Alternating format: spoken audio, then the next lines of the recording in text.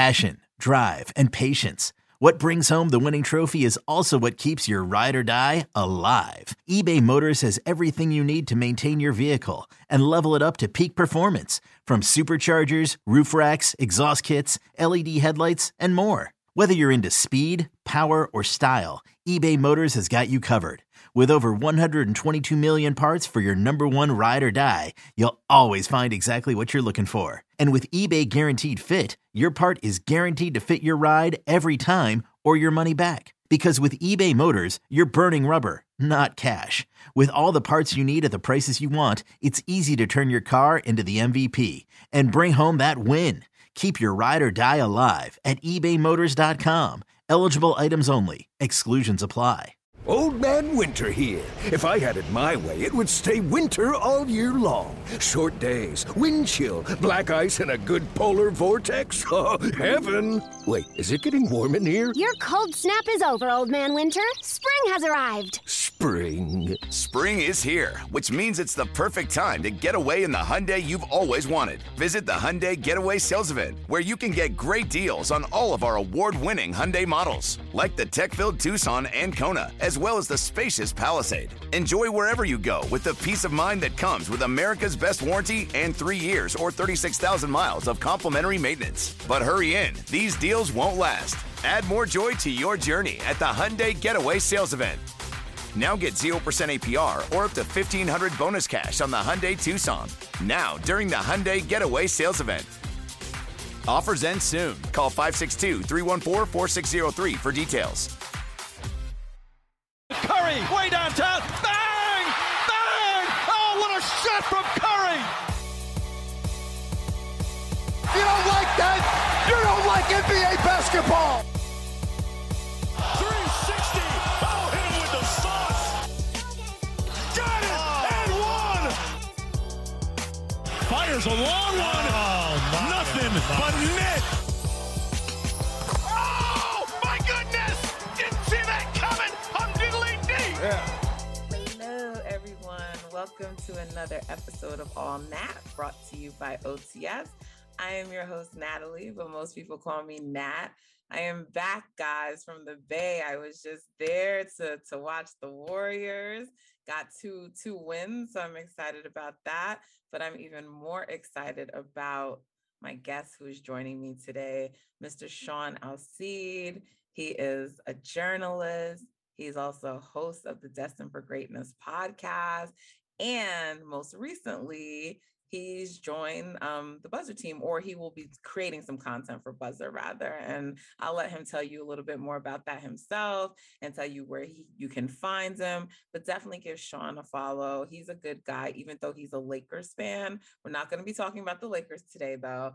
But he's definitely a great guy and really someone who I consider an ally. You know, women in this area, we need men who support us like Sean, and he's definitely one for me. So I really appreciate you coming on today, taking the time to speak with me. And we're going to talk about the Wolves and the Nets, because the Warriors will be matching up with them. And Sean just recently had a visit to go cover them. So yeah, I'm Sean. Thank you.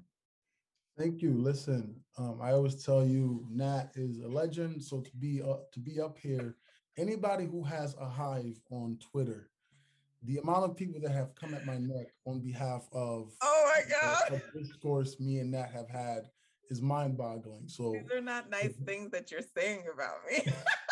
No, that's the thing. I've never not said a nice thing about you. It's the team.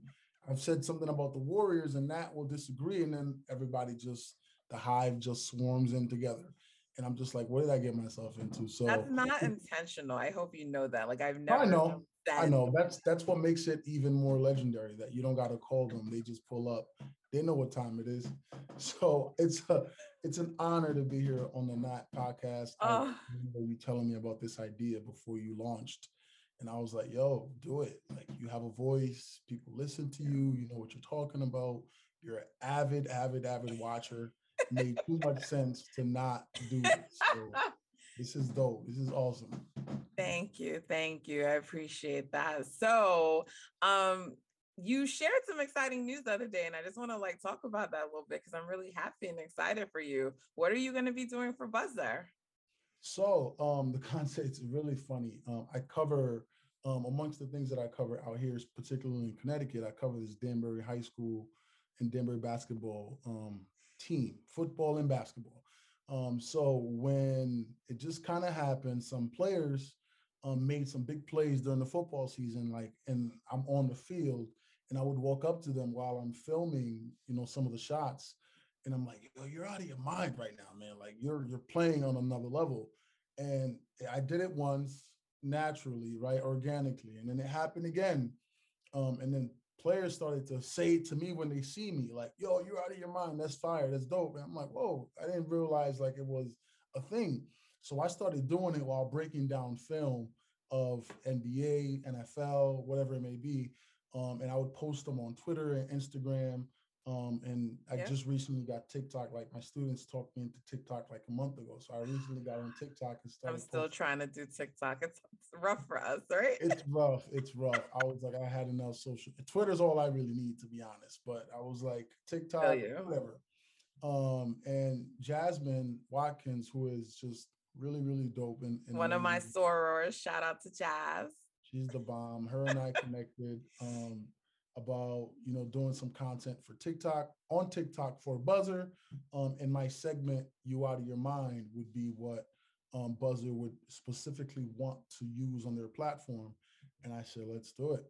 So, and, as of officially, about a week ago, everything was official, and now I'm creating content with basketball for the most part, but whatever really is crazy going on, break down the film in the most Sean way possible, with a player who made something ridiculously amazing happen, or a team who did something ridiculously amazing happen. So that's what I'm doing.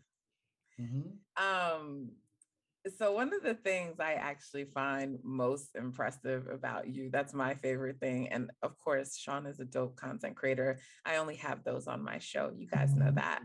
But you also are an educator, or you work in education. And I just always find that to be incredibly powerful as a Black man, And so I know like we're not here to talk about that, but I just like wanted to shout you out for that and give you your flowers. Cause like, to me, that's incredible work that I wish more people could and would do. And I know you have a love for it, but you also have a love for content creation. So Sean is just really great with his students. Like he's always like posting videos and things about them. And it's incredible. I find it really inspiring. So I just want to say thank you for that and like give you your flowers. Thank you. Listen, that first of all, I appreciate, that love. That means a lot. My ESL teacher in third grade changed my life.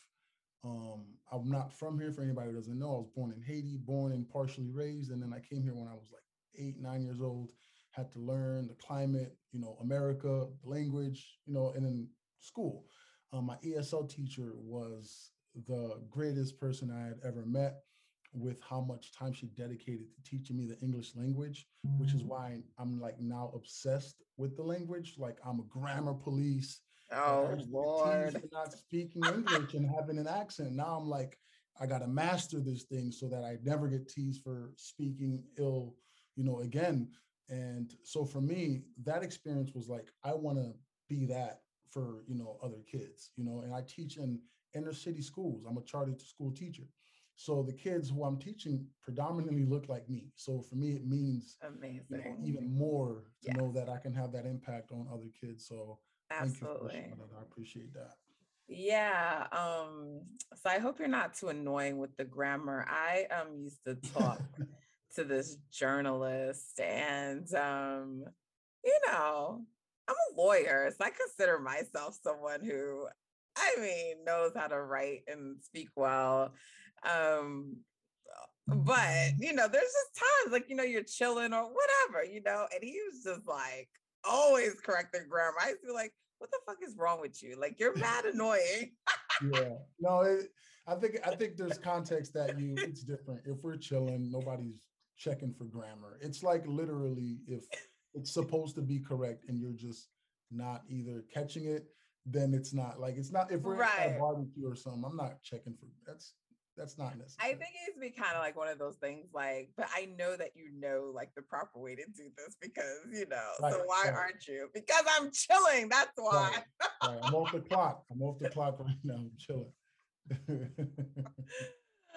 So what brought you now? Were you in Minnesota? Is that where you were covering the game? You went out to? Go ahead. I'll let you finish your career. You just brought me back. We were not in Minnesota. My homegirl and I, Camille, who works for the Nets, she had met someone who works for the Timberwolves. And they, through, how corporate works, front offices, they talk to one another and things of that nature. And she was going out to Minnesota she was invited to Minnesota. And she's like, yo, Sean, I have a really dope opportunity.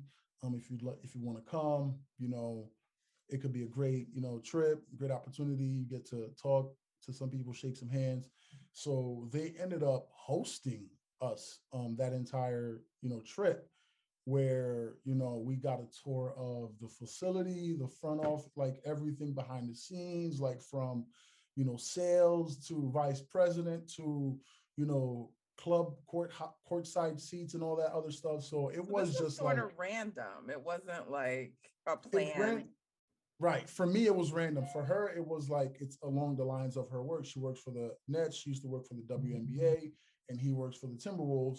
So for them, it was very like, all right, this is just kind of like business as usual. This is how it works in the corporate world, I guess, in the NBA. But for me, it was really random. She just brought it up, and I was like, heck yeah, like why not? So we flew out there, and we got a chance to get some amazing opportunities, talking to different people. Bumped into Alex Rodriguez at dinner a couple of times in the thing because he's part owner now. Yeah. Did you have any meaningful conversations with him, or was it? No, not really. Okay. Alex Rodriguez had so many people just in and out of his grill all day. I'm sure. And I did not want to be one of those people. So I was just kind of I was really there, just, trying to learn as much on the possible, seeing the behind the scenes stuff with how that organization works. So I'm watching the players. I spent a lot of time around the players, checked in with a couple of them, things of that nature. So I think that for me was mostly what I was focused on. And then obviously, being able to cover that game and, take some shots and things like that. That was really what I cared about, to be quite honest. So any interesting tidbits from the players that you can share? I could share. I would say just watching them up close. I was talking to my man, Zach. Shout out to Zach. He lives in Minnesota as well. Zach Noble.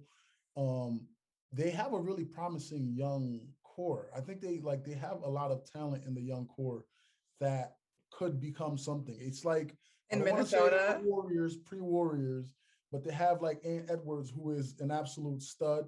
But I feel like this is what we've been saying about the Wolves for years, right? The young core. Ant feels a little different, though. I'll give it to him. That's what I'm saying. They haven't had the Ant Edwards. They've had the Karl Towns. They've had D'Lo for a couple of years now. Even though him and Cat seems like they're never really there together because they're often injured, whether it's D'Lo or Cat or whatever it is. But they haven't had an Ant. Ant could become one of those elite players and be that guy that could, help that team break, the never making the playoffs to get in the first round. And then from there, keep building. Maybe to get a couple free agents to come there and become Didn't he just have an insane stat line with no assists, but crazy high points total? I'm going to look. Yeah. It was something insane. I'm sorry. Go ahead. No, you're good. And the people there, they love Ant. Every time he touches the ball, everyone's standing on their feet, thinking he's going to do something amazing. And I didn't realize before this season how he shoots the ball fairly well. And he's a confident, shooting the ball. He's pretty confident. I know coming out of college, they used to say he was a slasher. He was more of getting to the basket. Yeah. This guy's knocking down shots and he's shooting them pretty confidently. So that's, I think he dropped 40. Dropped 40 with 0 assists. That sounds about right. That sounds about right. I love Ant though. Like he's great. I mean, his personality, his Mm-hmm. interviews, everything. So yeah, I mean, I would love that for him and for them.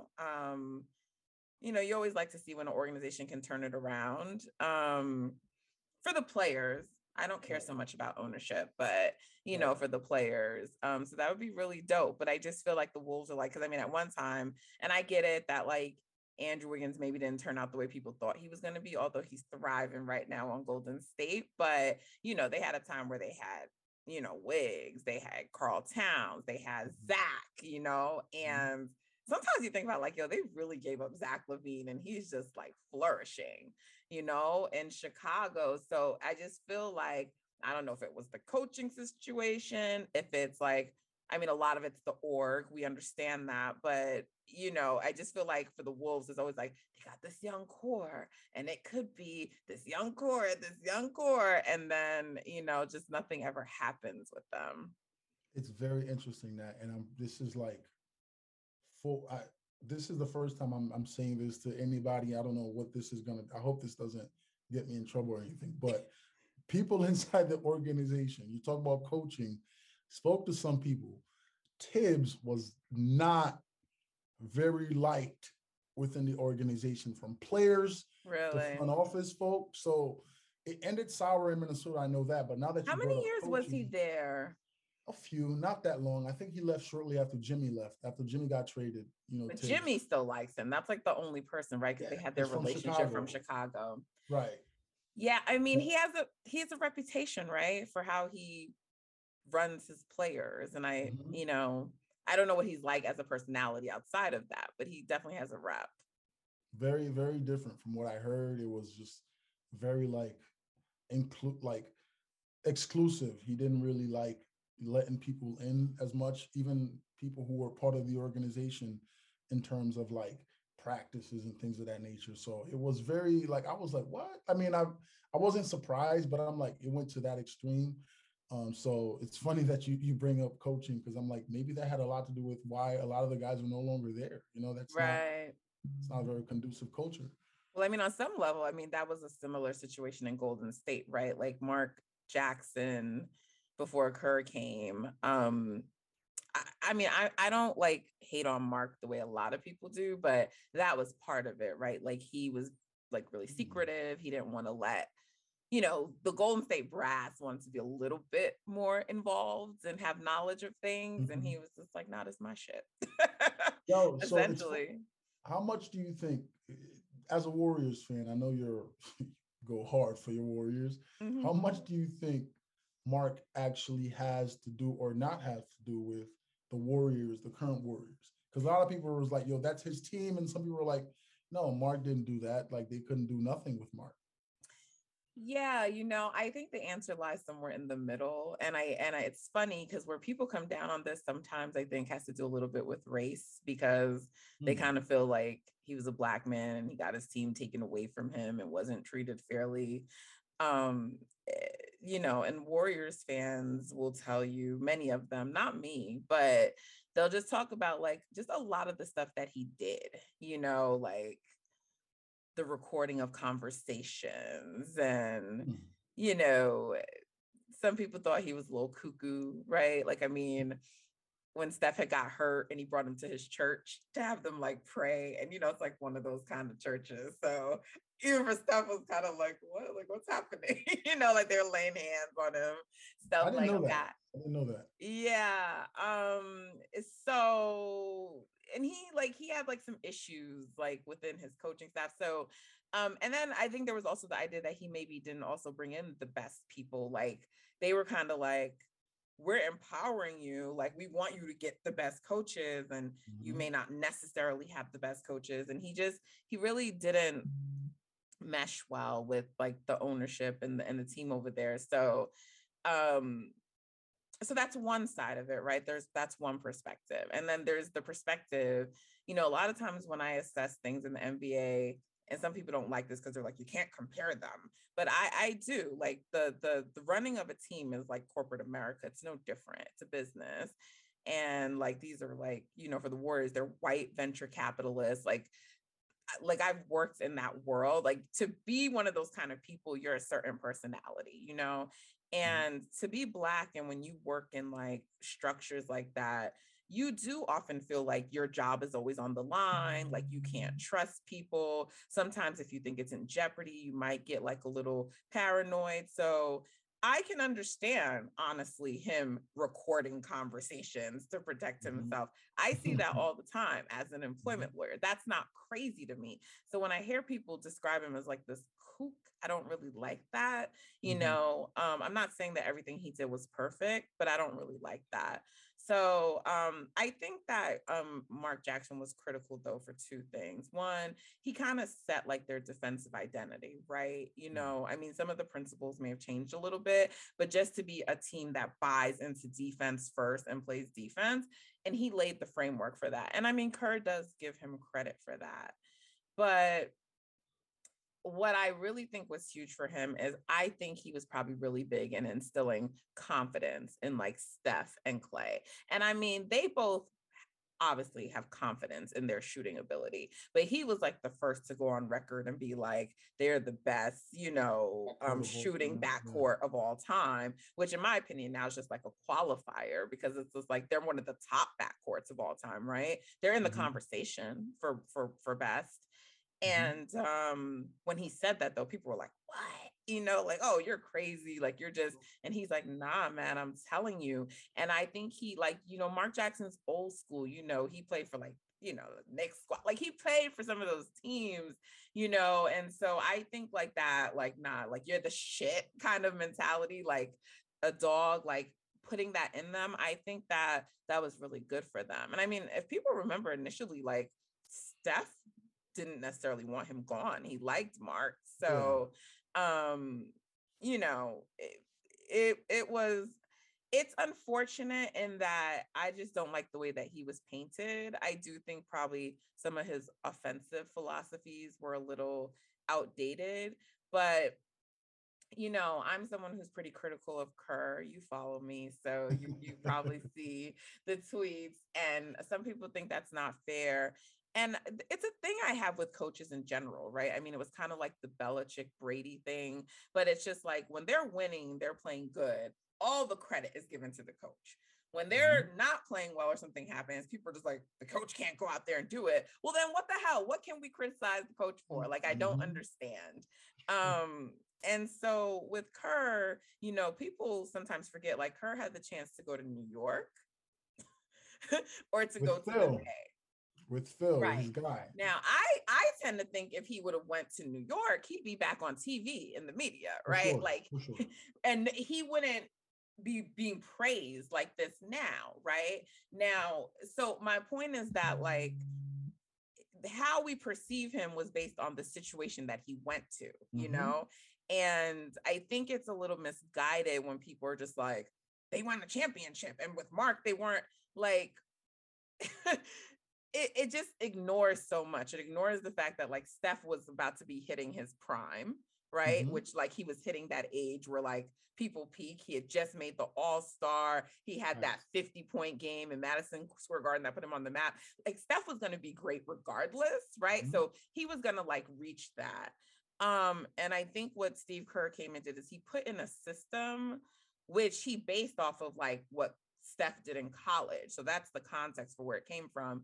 But he put in a system that helps like make the others better, right? Like to elevate the others.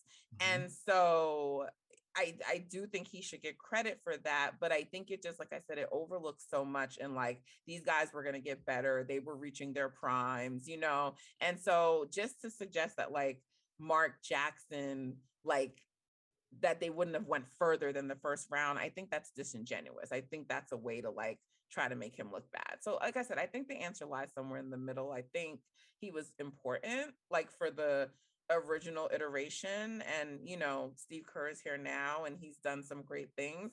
I also think he's a little overcredited for some things, you know, and I think Kerr is probably an above average coach, arguably good. And that's it. I wouldn't go further than that. I don't consider him great. I don't think he's an X's and O's coach. I don't think that he's great at in-game adjustments. I think he's pretty like rigid in his views and beliefs. You know, what he's often credited for is like managing personalities, you know. That doesn't move me as a coach. Like, I understand, like, with stars, you have to be able to do that, but like, I mean, I don't even think Katie was a big fan of Kerr. So I don't know how well he really was at managing personalities. You know, like, I think it's pretty easy for anyone to manage Steph, to be honest. Like, Kerr's job is made easier because of Steph's personality, because he sets the tone, right? Sort of like Tim Duncan, right? Like, Pop could be the way he is because Tim Duncan was okay with it. If Tim Duncan wasn't okay, Pop's coaching style wouldn't work because it started with Tim, right? So it's the same thing. Like, Steph is a very amenable person. So a lot of the stuff that Kerr can get away with, I don't think it would work with other stars. It certainly didn't work with Kevin. And so, you know, that's why I said sometimes I think he's a little like overcredited and praised. Like, I think it has a lot more to do with Steph than it does with Kerr. And that's my opinion. Fair. Can't argue that much. That was definitely a lot of nuance, which people usually leave outside of this conversation. Because it's and like, you can't get into on Twitter. Yeah, no, you'll go all day and people are just going to start getting mad and saying, well, you're an idiot. And I'm like, okay, I don't have time for all this. Like, once you start going, name calling, all right, I'm out. I don't got time for that. Idiot. That's so mild. That's a good day for me when they just call me an idiot. Mind-boggling. I don't know how y'all do it. So what were you seeing? Because we're about to play. The Warriors are about to play the Minnesota Timberwolves and then the Nets, right? Mm-hmm. And I don't know how much you've been keeping up with the Warriors season so far, but like, I'm sure, you know, we have some injuries, but the biggest storyline is like Steph and this shooting slump of his. And, you know, people have like all their theories. So I'm curious, like, do you have any thoughts on it? So I don't Steph, I think anytime you're as, you know, as a high volume shooter like Steph, you're going to go through slumps. I think it is magnified because it is Steph. And yes, it's real. It's not like he's not really slumping. He has not shot well. Somebody the other day posted a graphic that said Steph's shooting numbers look like tour dates. Yeah, I saw that. I'm like, come on, like, but I'm not worried about this. We know the Warriors are gonna be fine. The team's gonna be fine. There's no concern as far as Steph. He might pop out the next game and hit 50, right? That's the kind of player Steph is. He can just snap out of it just like that. Similar to Clay a couple years back. I don't know if you guys remember. Yeah, Clay went through a slump. And I think it was in the playoffs too. And people were like, Clay, does he not have it? Clay was like, like, I'm going to turn it around. And then he turned around the next game and went crazy. So I don't think for shooters who are like master shooters like Steph, you're going to miss. You can't make every shot. And sometimes it's going to be over magnified because they start to look at the data over the course of, games or even a week or so. But we know what Steph, we know what Steph is. I'm not worried about that. As if I was a Warriors fan, I wouldn't be concerned about that. You think that would be the case, but they are the most concerned, I listen to people outside the fan base are just like, whatever, it's Steph, he'll be fine. And that is how I feel. I mean, I understand people are a little bit more concerned than normal because it's extended. Like, he's had slumps before, maybe a week or two. This is like, now going on like a month and a half. So it's extended with some good games mixed in there, but like, right. He hasn't been consistently shooting at the level he does, and he's been pretty inefficient. And I think there's different things that contribute to it, but honestly, I'm not trying to overanalyze it because, like you said, he's Steph, and he's always been somewhat of a high variance player anyway, because he takes threes a lot and he's, a volume shooter. But I still think like people like, are you really trying to tell the guy who's best at shooting the basketball, like what he needs to do to improve? Like, do you think that he won't be able to figure this out? So I find it all a little bit interesting, but there are people who think like he's in decline and this is the beginning. And I'm curious what you think about that. He's in decline mid-season after breaking the all-time record. What is that's what I'm just like, guys, if he didn't have like, he was player of the month. Like for the MVP for like the first 2.5 months of the season. Yeah, I was just like, so declines don't work like that. And declines also don't work like because you're missing shots, that's not a decline in itself. It's why you're missing stuff. So like if he couldn't create separation still, if he couldn't get to his spots, if his like he didn't have that first step anymore, no burst, that's when you start to say, okay, you're starting to see the signs. None of that's true. Like there's this crazy stat, but like when you look at his shots, he's literally missing the wide open ones. Like the ones that are contested, he's shooting great percentages. Oh, that's interesting. His wide open shots. And so it's like, that's not anyone doing that. That's him. You know, on some level, it's probably a little mental at this point. And even the greatest can kind of get into their own heads. Absolutely. But I just think you know, and in a way, I think it's a little unfair because they're basically comparing him to himself. So they're saying like, you've been this great before. So since you're not doing that now, you're bad. They're not comparing him against like the field. Like if Damian Lillard or Russ Westbrook was just basically putting up these numbers, they'd be praised. I think last night versus, who did they play? I was just there and I'm already forgetting. Oh, Dallas, right? He had like a stat line that was something like 18-9-9 or 18-9, like something like that, right? Those numbers. I'm like, Chris Paul gets praised for that kind of stat line all the fucking time. But Steph, oh yeah, you know, like it was an issue to people. The Warriors have lost 13 games. They are in the 2nd seed and people were freaking out. I promise you, Sean. Listen, I'm not, I see it, right? Chanelli, I'm sorry. Yeah. Chanelli, my Jamaican sister. I love watching you guys tweet Warrior games because it's fun. It's like you guys are so into this thing, and I'm like, and I'm laughing sometimes. Sometimes I want to reply, but I'm like, nope, I don't want to piss anybody off. I don't want no smoke. But like I'm seeing these retweets, and I'm like, I did not know Warriors Twitter was this way. Like they're so paranoid. I'm like, for a team that's doing so well, you know, who has a team, you know, we're excited about Klay coming back, which I'm kind of going to pivot to in a second. Why are they worried about Steph and his shooting numbers? That's all that's going to come and go. It's going to go. What I will ask you though, are you concerned about anything with Klay? Him with that knee. I heard he had like, was it soreness? And yeah, he played last night. He didn't play he didn't play the Utah game. That was Sunday. So that was unexpected. We didn't know. And then he played last night, and yesterday was his best game. It was his most complete game. So my worry about Klay is not really the knee. Like if you have a surgically repaired knee and you haven't played for 2 years, I think you're going to experience some soreness. That's not, that wasn't alarming to me. What was slightly concerning, and not like a big concern, but what was slightly concerning for me was what he was doing when he first got back. And I was giving him a little bit of leeway because he was pressing a lot, wasn't playing within the flow of the offense. Klay's never been a big passer, but he was just like, if he got the rock, he was shooting it. Like there was no, you know, and you got to make up for lost time. And I get it. I mean, right now his usage for the minutes he plays is like the highest among like any player, right? Like everything with him. So, which is fine because like you need Klay to get back into rhythm, you do. But it just at some points it was hurting them. Like you could watch it, like there were some bad possessions, they were wasted.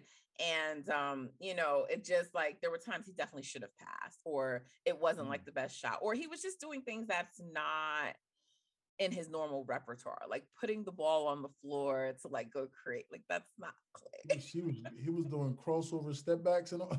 I mean, it wasn't that extreme, but he was just trying to like isolate and do a little bit too much. So the reason it concerned me was mostly because Klay is the number 2 option, yes, and you need him to be in rhythm going into the postseason. But Andrew and Poole are still really important, right? Like you cannot get Klay like where he needs to be at the expense of costing them where they've been, right? So it's like a delicate dance, right? And I wouldn't want to be the person who has to deal with that, but you really can't, because at the end of the day, you do need Andrew. You need his 18 to 20 points, what he's going to give you. He's going to still play defense, but like this is the most engaged he's ever been, right? He says, I've never been this open before. You have Kevin Garnett talking about like it's the environment, it's there in Golden State, right? He's obviously maybe a player that needs to be put in position, right, to kind of be engaged. So you don't want him to like become unengaged, right? Like you don't want that to happen. Right. And then with Poole, like Poole is the second best shot creator on the team after Steph. He's the only other person who can like put pressure really on the, well, not the only person who can put pressure on the rim, but like he's the only other shot creator. And so like you need Poole too. You need him too. And so it did seem like when Klay came back, they were struggling to play next to him. And it's new for both of them. So that's to be expected. But I just was wondering like how long of a leash they were going to give Klay. I don't know, someone talked to him or he just figured it out, but he was great yesterday. I mean, he said he was doing Magic Johnson passes, and he really was. Like, it's the most Klay's ever passed. But I didn't really care about the passing. It's just like the shots look good. There were a couple of times he pressed, but for the most part, it was within the flow of the offense. So that's good. Okay. Yeah. So yeah, so we play the Timberwolves first. I think that game is tomorrow, actually. So what are your thoughts on the Timberwolves so far? I mean, we talked about it a little bit in terms of them like possibly having something going on there, but like, what do you think about them as a team so far this year? So they're, a game above 500 at 24 and 23. I think a lot of that, I think the reason why they're not better is because D'Lo has missed some time and Cat has missed some time. I think they're a better team than is on paper. I was talking to a couple of people on Twitter the other night. I'm like, yo, the Wolves beating the Nets without Kevin Durant was not like a big upset, because reports came out that James Harden is no longer happy. Somebody made a joke, say, see what happens when you lose to the Timberwolves? I'm like, Timberwolves are a pretty good team. Like beyond those main three guys that we talked about, they have some good depth. They have, Malik Beasley coming off the bench. He doesn't come off the bench, but he's a part of that. People are talking like them, like they're still like they're the Kings or something, but they're not. They're a better team. Right. They're not a bad team. They have some really good players. You got the big man, I forgot his name, who comes off the bench, and he got like 10 offensive rebounds the other night. And I'm like, yo, this dude's a beast. He's running the court full speed. Somebody grabs him. He's still going up, finishing for the N1. So I think the Timberwolves have very, very good young core surrounded with some nice veterans sprinkled in there. They got Pat Bev. We know what Pat Bev is going to bring. I know nobody likes Pat Bev, but Pat Bev is going to be Pat Bev. I think they could make a push for that, that playoff seed between the 8 to 10 range, and who knows what could happen. But I don't think the Timberwolves are a bad team. And I think if the Warriors go in there, is it at home, do you know, or is it in Minnesota? No, it's gonna be in Golden State, and we won the first one against them, which was a close game. Right. I think everyone played in that game. I'm trying to remember, but it was close. And Ant put up like 48 or 49, even though we won that game. The last game they got blown out. Draymond and I don't think Steph, neither one of them played that game. Right. So it'll be interesting. Andrew Wiggins seems to like to go off on his old team. He put a couple of posters on Cat in that first game. Yeah. But no, they're definitely good. When you say that, I think their record probably would be better if they didn't deal with some injuries. I don't know that they would really be a higher seed, though. You think? I mean, are they a better team? I don't think they would be top 4. So are they a better team than Dallas or Denver, who are the 5 and 6 right now? No, I wouldn't say better than Dallas or Denver. I think they're right where they're supposed to be as far as seeding. But their record would be a little better. Their record might be better. But I think as constructed, they're potential 8 to a 10 seed that could go into the play-in. And I think they could win that, that play-in game and get into the 8 seed. So again, because they have guys who can go off. We know what Cat is. He's a proven all-star. We don't think he is, what he says he is as far as the best big man shooting center of all time. I strongly disagree with that. That's a little delusional, but I feel like because of all he's been through, I won't go hard on him. Right. I like Cat a lot. I don't really think that take is a great take. But they got guys like Anthony Edwards who looks like he lives for that moment. Like, again, he's in the arena. I'm watching him very closely.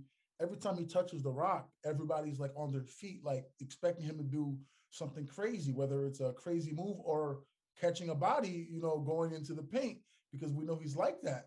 And then they have, the young vet. They got Malik Beasley. They got Nowell, the small forward who plays great defense. He actually spent a lot of time on Kyrie in the second half when Kyrie started. Jalen Nowell. I'm not sure if I'm pronouncing his name correctly. Yep. Nowell. They have a decent team, man. I just think, again, because they are in a conference where, we're talking about a 5th seed potentially being Dallas or Denver, and the Lakers who are starting to get healthy. Not to talk about them. You think the Lakers will pass them or overtake them? I know we're not going to talk about the Lakers, but do you think the Lakers are going to get out of the play-in spot? Yes. Okay. Yeah, maybe that optimism is me being a fan and saying we cannot go home in the play-in game. Yes, I think so. I don't think any other. I don't know that. I'm not saying that they would lose, but do you think that they're going to finish the season not in a play-in spot, like 6 or higher? Yeah, I think they will. Okay. I think they will. I think they'll turn it around just enough, because right now they're in the 8th seed and they're only like a game and a half out of Denver in that 6th spot. Right. So I think they will. I don't think Minnesota's who's in front of them, and Denver. Man, that's tough now that you said it. Dallas, Utah, Memphis, Golden State, and Phoenix. Those are. Denver's going to be getting a guy back too, by the name of Jamal Murray. Jamal Murray. And the 7 to 10 is that play-in seed, right? Yep. Oh man, they gotta get to work. If they're gonna do it, they're only a couple games behind Dallas right now. AD being back hopefully starts to turn some of that around. Hopefully Russ. I do think they're gonna have to make a trade though. Something not with Russ necessarily. They're gonna have to find a way to either get Jeremy Grant or one of these guys, which I don't know. Jeremy Grant said he is trying to be like the key focus on the team. That's what I'm hearing. I don't know what Jeremy Grant is trying to do. You wanted to get paid. You got paid on a terrible team in Detroit. Now you want to be the man. Like you don't want to play, second fiddle to LeBron and AD. Who does Jeremy Grant think he is? He's a good player, but who does he like? He thinks he's a franchise player? I don't know. Really? So that'll be interesting. Maybe, I don't know. I think the Lakers are going to recircle the Buddy Hield talks. Not reporting anything, just some noise that I heard that they're going to recircle that to see if they could try to get their hands on him. But I don't see how that happens now that you traded all your assets to get Russ. And I don't think they're trading Russ. I'm not buying it. They're trading Russ for John Wall. That makes no sense to trade Russ for John Wall. John Wall doesn't play basketball anymore. Like he hasn't played in God since last year. I wonder if John Wall wants to come back and play basketball, because he just seems pretty complacent for a guy who hasn't touched the court in a lot of years. But I don't know him, so I'm not saying he is. It's something I wonder about. Yeah, I don't know. The Lakers do have to do something if they're going to climb, over that. And I think Rob, I'm hearing he's pitching THT and first round picks and Kendrick Nunn to try to get, see what he can get out there. I don't know how much that lands him, considering the Lakers don't have a first rounder they could trade until 2027. Mm-hmm. How intriguing is that for, a team who is trying to get the best or the most they can get for Jeremy Grant or Buddy Hield or Harrison Barnes, maybe even in Sacramento, because I know they're going to have a fire sale. So we'll see, but I think Minnesota, I wouldn't be shocked if Minnesota's stuck in that number 7 spot and wrote it out, because, again, even D'Angelo Russell, like, this is the first time I saw him play live. That guy's like, he's almost mastered that little mid-range type shot, and he's just so confident. He had like 10 assists. He had 20 and 10 and like 6, and it just looks so easy. The game He doesn't really drive a easy. lot though. It'd be good if No. he added that to his game some. But yeah, no, you're right. Yeah, he's a finesse player. He doesn't want basket. He doesn't want to be at the basket, where he's gonna have to, take some contact. He's gonna pull up every time right before he crosses that free throw line, hit that nice little floater or that nice little fall away shot, or he's gonna get his guy down low, Cat or the other guy. So I like what the Wolves have, and I'm intrigued to see where they can go from here. So I'm curious, you were around the team. So like, did it seem like Ant and Cat, like they have like a good rapport? Because, when Jimmy was there were all these rumors, right? And so I think part of that, like their team chemistry may have been off, but, because you've seen a couple of times now, like, I don't want to say calling him out, but like Ant saying things in his post game, like, yeah, I told Cat, like, you got to do this. And, kind of like, and I'm just wondering, like right now, that's fine. But like over time, I'm thinking of situations like LaMarcus Aldridge and Dame in Portland. And how even in a way, like Kevin Durant was in OKC first, but then Russ came there and sort of became a little bit more beloved. And I'm wondering if any of that at all impacts Cat or Will, because it kind of does seem like Ant is the one that's like, Yo, now that you said that, you're good at this. Now that you said that, this is crazy because I never even thought about all of that. So I took a couple of videos at the game as well as some pictures. And while I was running back the videos, I was doing a little bit of editing, things like that. And maybe I was too in the moment. I did notice it, but I didn't make much of it at the game in real time. But there were people like heckling Cat. Like while he was at the free throw line, there were fans who sat not far behind us that were like saying things at Cat. And I was just like, I've never seen Wolves that happen. fans? Wolves fans that were saying things about Cat, like whether it's being soft or something slick. And I was like, that's weird. But again, as I mentioned before, every time Ant touches the ball, it's like everybody's on their feet like it's the national anthem or something. So I'm like, it's kind of interesting. But I did notice when they were warming up, all the guys were out there. Ant was out there. Cat was like the last person to come out. Cat came out so late. And this is like right before game time. Now, this is like, I've never seen nothing like this before, really, where it's about to be the national anthem and all the guys are out there getting shots up, doing their little handshakes, whatever it is, dancing. It was so noticeable that my homegirl, Camille, who was with me, was like, yo, is Cat even here? Like, is he in the building? And I know he was in the building because I watched him warm up, but he went back in and all the guys were out there, goofing around, and Cat was like the lone guy that I didn't notice. But I just thought, that was common. Like maybe that's how Cat does. He goes back in and he comes out really late.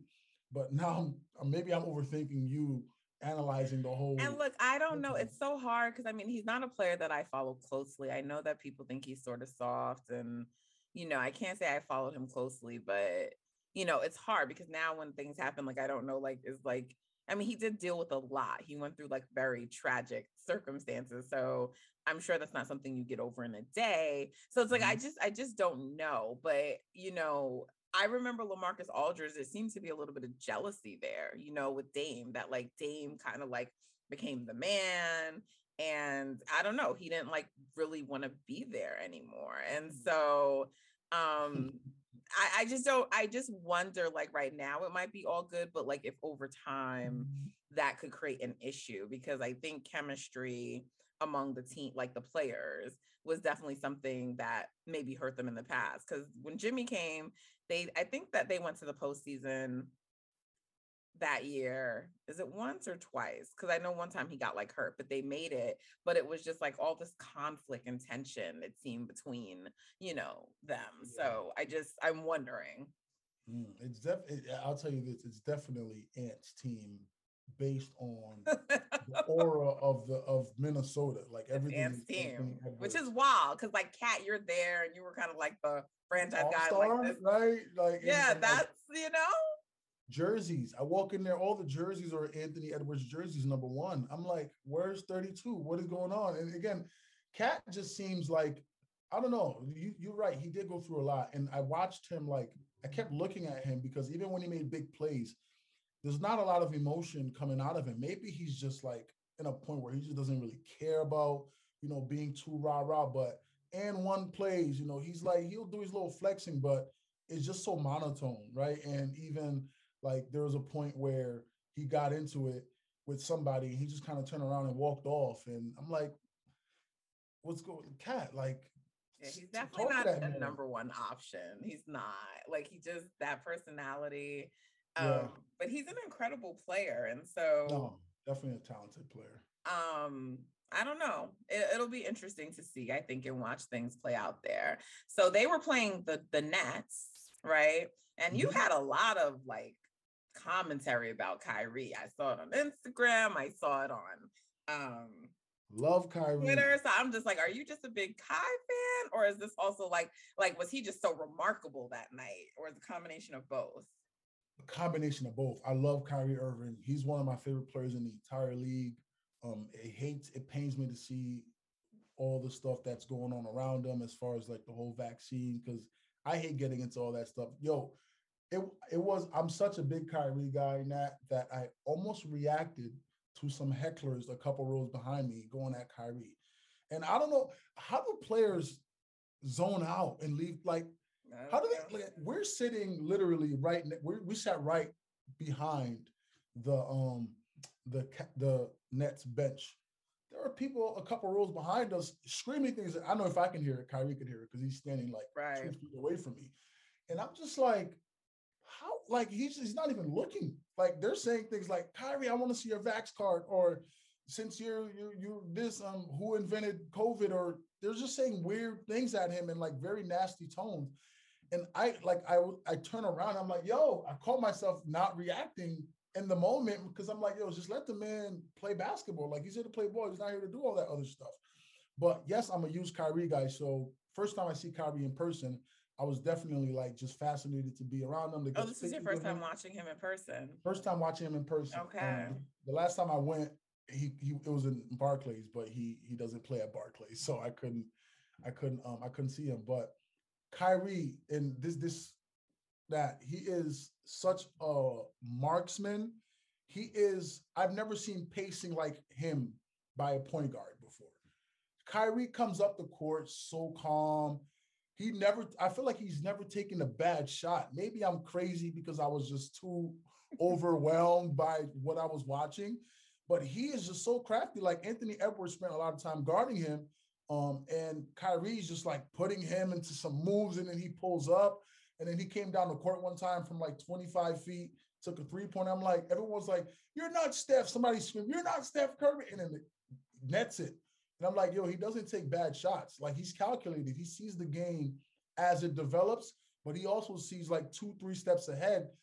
It has to be, because he's not overly athletic. How is he able to be so crafty and so skilled and do what he does, getting into the lane, finishing left and right hands and things like that? So yes, I'm a huge Kyrie fan, but that man is really, really like, he's mastered like how to play this sport, at least on the offensive end. I'll say that. So how did he look with the team? I mean, he's only playing with them like on away games, but how did he look with the team playing out there with James and everyone else? James Harden seems like he's on his own planet right now. I'm starting to believe the reports that he wants out, because he just looks so distant from everybody. Like, okay, he's not even like smiling. I didn't see him smile the entire time. Like, and Kyrie and everybody else though seemed fairly fine. Like, he comes out, the guys are giving him dap.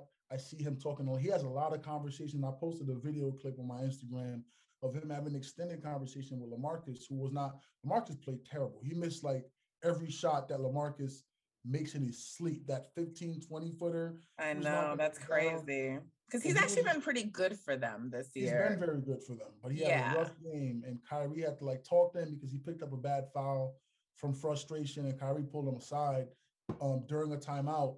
And I recorded that entire encounter, and I'm like, look at Kyrie being a little leader out there doing his thing. The players seem to not care at all about the outside noise. But that James Harden stuff, that stuff might start to, those reports are coming out from credible sources, and, the looks of it from what I saw, it just looks like he don't want to be there. James Harden looks like he does not want to be there, man. And I don't know what it is. Like, Maybe So he doesn't what, how like, what Kyrie happened in that game? I didn't get to watch it because the Wolves won, right? Was it a close game? It was a close game at first. The Wolves blew them out in the second half. And so what did you see? Like, what were the Wolves doing that like they were struggling with? The Wolves were getting stops and they were pushing the ball. So every time James Harden didn't play well at all. I don't remember how many he scored, but he didn't play well. He picked up a technical. He got into it with, forgot Buddy's name. He got into it with some dude on the Wolves. I think it was Nowell, actually, now that I think about it. And he kept grilling the dude like he didn't want the dude to keep talking. The dude was yapping at him after Anthony Edwards got an N1. And James Harden was frustrated and got a tech because he pushed the dude. He actually shoved him. But the Wolves, early on, Kyrie was cooking, which is why I was like, yo, this dude is different. He was cooking, keeping them in the game. It was a very close game up until like halftime. I think halftime, the Wolves were up like 9 or 11. Second half, they were just getting stops and running the floor. And then Anthony Edwards went on like a 8-0 run by himself. The place freaking blew up. What I noticed was they were just pushing. They were exposing Blake Griffin and pick and roll. What do you call him? Ant was putting him in a pick and roll every time and just going to the basket. And Blake didn't have the foot speed to stay with him. And then Cat got going down low. They started feeding Cat. It was like an overall. They had no answer for him either. I'm sure. It was just like an overall second half. Like they just came out and said, let's put these guys away. And then D'Angelo just was remarkable. It seemed like he didn't miss. He had 20 and 10 and 6. How was the Nets defense that night? I mean, it sounded like not very good. Not very good. No, they were not very good. They couldn't stop anybody. D'Lo was getting to that elbow every time. That little elbow at the free throw. I'm like, how you know what he's gonna do? He was getting there every time. And anytime Ant got the ball, he was either fouled or going at the basket, successfully finishing. He was hitting step back threes. I'm like, yo, this is what I'm like, Ant, I know he's great. I didn't know he was like this polished player already in year 2. You know, he has some games where he's not like that, but he has more games than not where he's like doing what you saw. So he's getting there. Right. No, the Nets defense definitely. I mean, Bruce Brown, he didn't play much, but when he got on the court, they were doing a number on him, which is weird because he's known for defense. So again, they just putting these guys in pick and rolls, and then D'Lo was just every time they met D'Lo off the screen, he would dish it down to Cat, and it would be buckets. So I think the Nets, man, not having KD there definitely hurt. I didn't expect them to win that game without KD, but I also didn't expect James Harden to not play as well as he did. But that's kind of crazy to me still. Like, I just don't think, I understand that like not having a player that you're playing like $30 million to however much Kyrie makes, like in the lineup all the time. I understand like why that's devastating, like generally speaking, but I really truly don't understand why Kevin Durant and James Harden should not be enough to like they should not like be, before it was like, oh, we had Kyrie, now Kevin Durant's out. Like that doesn't make sense to me. Like Steph doesn't even have a second person who can like do that. And like they're finding ways to win without Draymond. The Suns, they keep winning whether Booker goes down, anyone else goes down. Like to me, I feel like people are giving the Nets a pass, like when like KD or Kyrie's out. Like you still have 2 out of 3 really great scorers there. Like they should not. It like like when I heard Kyrie wasn't going to be there for the season, I was like, the Nets should still be considered contenders. Like I was like, there's no way. There's no way they're winning without Kyrie Irving. No, they're not. But like that's, to me, that's like a fault in the structure of their team because it shouldn't be the case. That's not to take away how great Kyrie is. What I'm saying, you shouldn't need all 3 of those guys at that level. Like you're talking about, right? Like one top 5 player, a top 10 player in Harden. And like, I don't know if Harden's still top 10, man. That's what I was gonna say. I'm gonna still give him top 10 because like he still had some games like that. And I don't take away status, like, like if I give credence to the idea that he was still recovering from the hamstring, which some people say, right? If I give that credence, I don't really, but I'm saying I'm gonna give that credence, right? I just don't think that I'm ready to move him out of the top 10. Even if I do, what is it going to be, like top 15? I mean, he's still a top player, right? And you have Kyrie Irving, who, I mean, he hasn't played, so it's hard to know where you ranked him, but I always had Kyrie like sitting right outside of the top 10, also a top 15 player, right? So, I mean, most teams don't have that level of talent. Like, is Book even a top 15 player? Debatable. Devin Booker. Oh, you trying to start something. I'm not. You think Devin Booker's top 15? He's not top 10. I don't think he's top 10. I think 15. He could argue that right now. I think he could argue. Right, that's what I say, it's debatable. But that's what I mean. He's not like clear cut, but that's their best player. I mean, some people would say it's Chris Paul. I disagree. But, I still think it's Chris Paul. Okay. I'll listen. I'm back and forth. It doesn't matter, but neither one of them are top 10 guys right now at this stage of their career. Right. And they have the best record in the league. Right. Draymond is a great player, right? Amazing defender, but like he can't score like those guys can, right? Like he can't, Clay hasn't been there for most of the season. Right. And so of course you have Andrew and like and Poole kicking in, but like is James Harden a better player than Poole and like Wiggins? Yes, he is. Like, what are we doing? So I think it's about fit. Those guys have a different role. James Harden, his role, as we assume, is to go out there and carry a team and get buckets. And I don't think he could do that anymore because the rules also have hurt him. I watched him drive a lot. I agree. And I agree with all of that. He's got the picture that I posted with him in traffic. That he would get that call. He didn't get that call. There was contact, and I agree. The rules changes definitely hurt him, and that's why I always thought like the way people like went crazy about him. And I'm like, this guy's heavily reliant on fouls. Like, was always a knock I had against him. But I'm just like, he's the MVP. Kevin Durant's an MVP. I just think Giannis is getting it done, and who's his second best player? Kevin Middleton, who's good. But again, what is he? Is he top 15 even?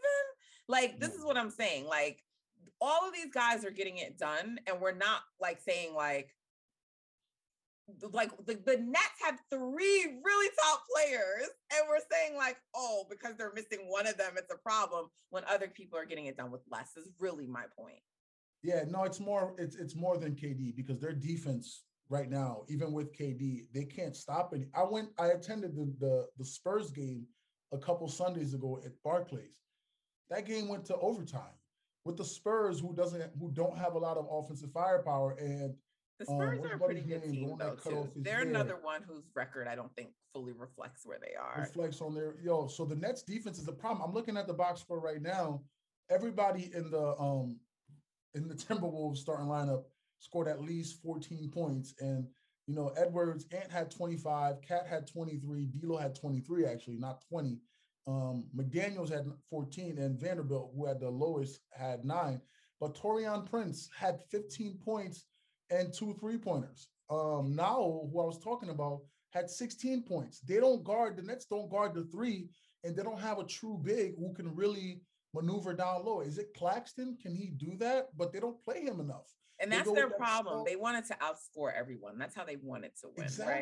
Exactly. So I don't know if it's gonna work, like, because they can't get stops on defense. Like, they're not very good left and right. Right now, they're very talented, but they're not very good as a team right now. And so we'll see. Too inconsistent. I agree. So, okay, so we're about to play them. We, as in the Warriors, play the Wolves and then the Nets. So it's today's Wednesday. So we play the Wolves Thursday and the Nets Saturday. Both at Golden State. Okay. Right? So this is a Dre-less version of the Warriors. I don't anticipate, honestly, getting Dre back before All-Star break. Like, they said he's going to be reevaluated in 2 weeks, which is coming up. But it's a back injury. It's a disc. They want to be cautious. I don't think it's happening. So it's a Dre-less Warriors. And thankfully, none of these games are back-to-back. So provided that Clay doesn't have knee soreness, he'll play. Same with Otto, because right now, neither one of them play back-to-backs. So basically, you have the full complement of the squad minus Draymond and maybe minus Andre. He has been in and out a lot. So based on that, what do you think about, like, let's talk about Mini first going up against the Warriors. So right now, the regular season series is 1-1.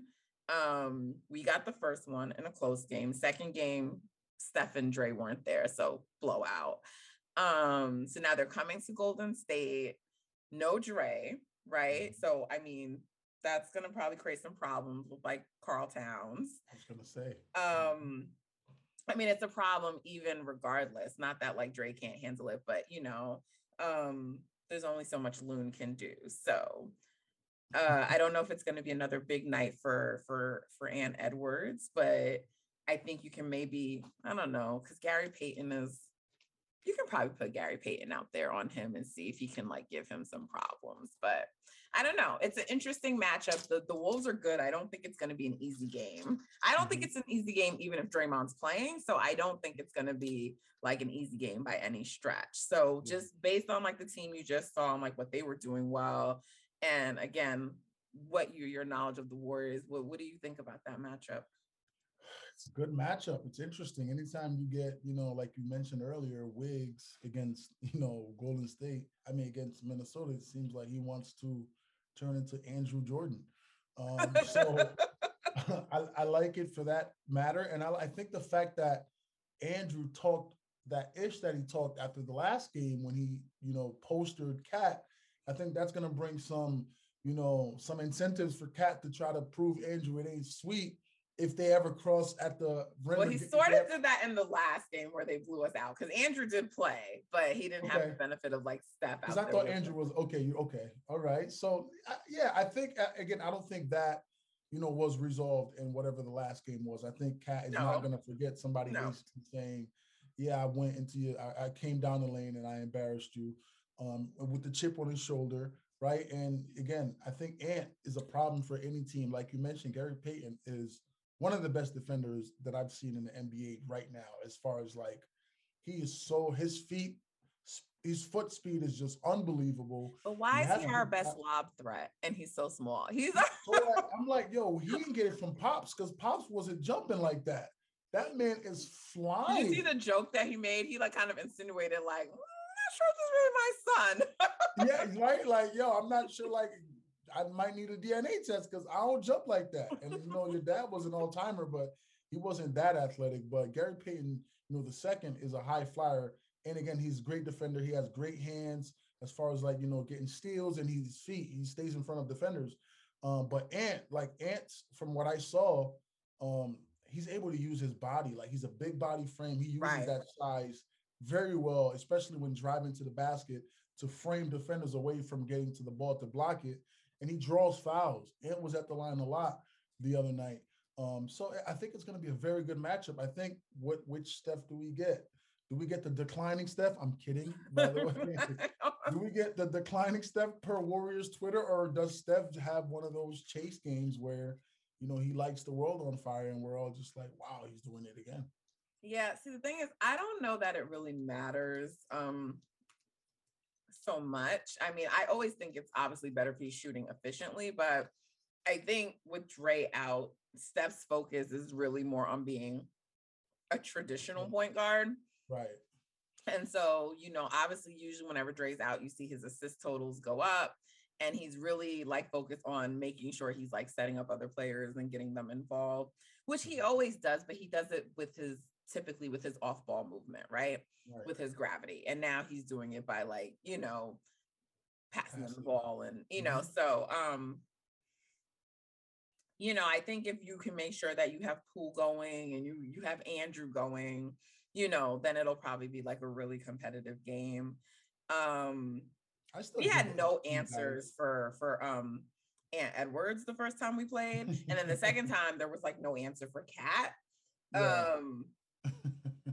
So it'll be interesting. And then we won one and we lost one. So it'll be interesting to see.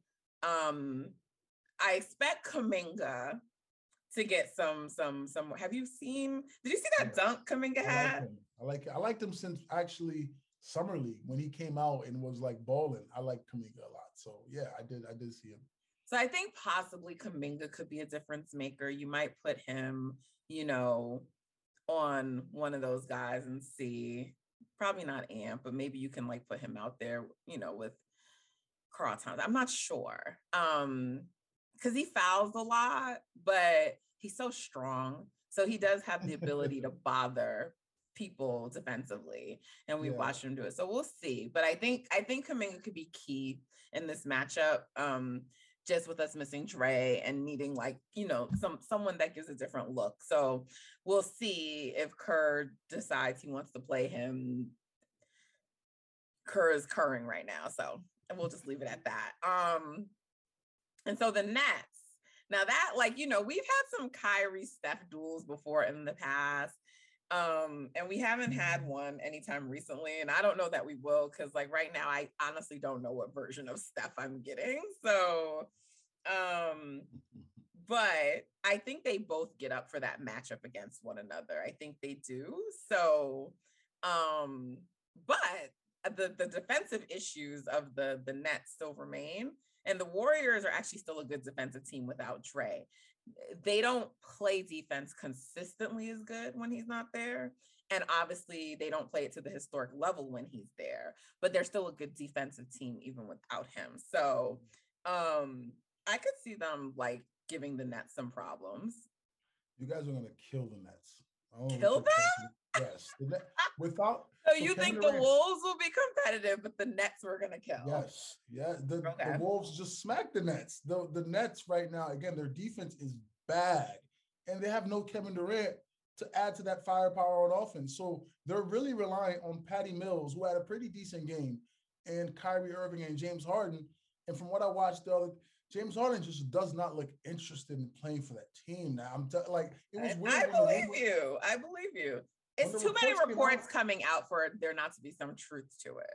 And that's when I started saying, wow, he really looks like I don't usually believe reports unless it comes from Shams, because Shams ain't capping, or Woj or something like that. And even those, I'll have to check in with some of the guys that I know around the league. But with that, I saw that, I was like, he doesn't look like I saw James Harden from the moment he got out of the hotel, because the Wolves practice facility is at the hotel that all the players stay at. So they have the hotel, the practice facility, even for the Wolves and the Lynx, it's in the same place. So that's where opposing teams also stay, in that hotel. I'm sitting in, just hanging out, waiting in the lobby. James Harden comes out with some teammates, and he's just guys are joking. He's just all serious. I'm just it was just weird. I'm all right, I get it. He's locked in, pregame. And then all the reports started to come out. I'm about him not liking, the situation, whether it's Steve Nash or how Kyrie plays offense. I'm it's it makes sense. He doesn't look happy. He just doesn't look happy.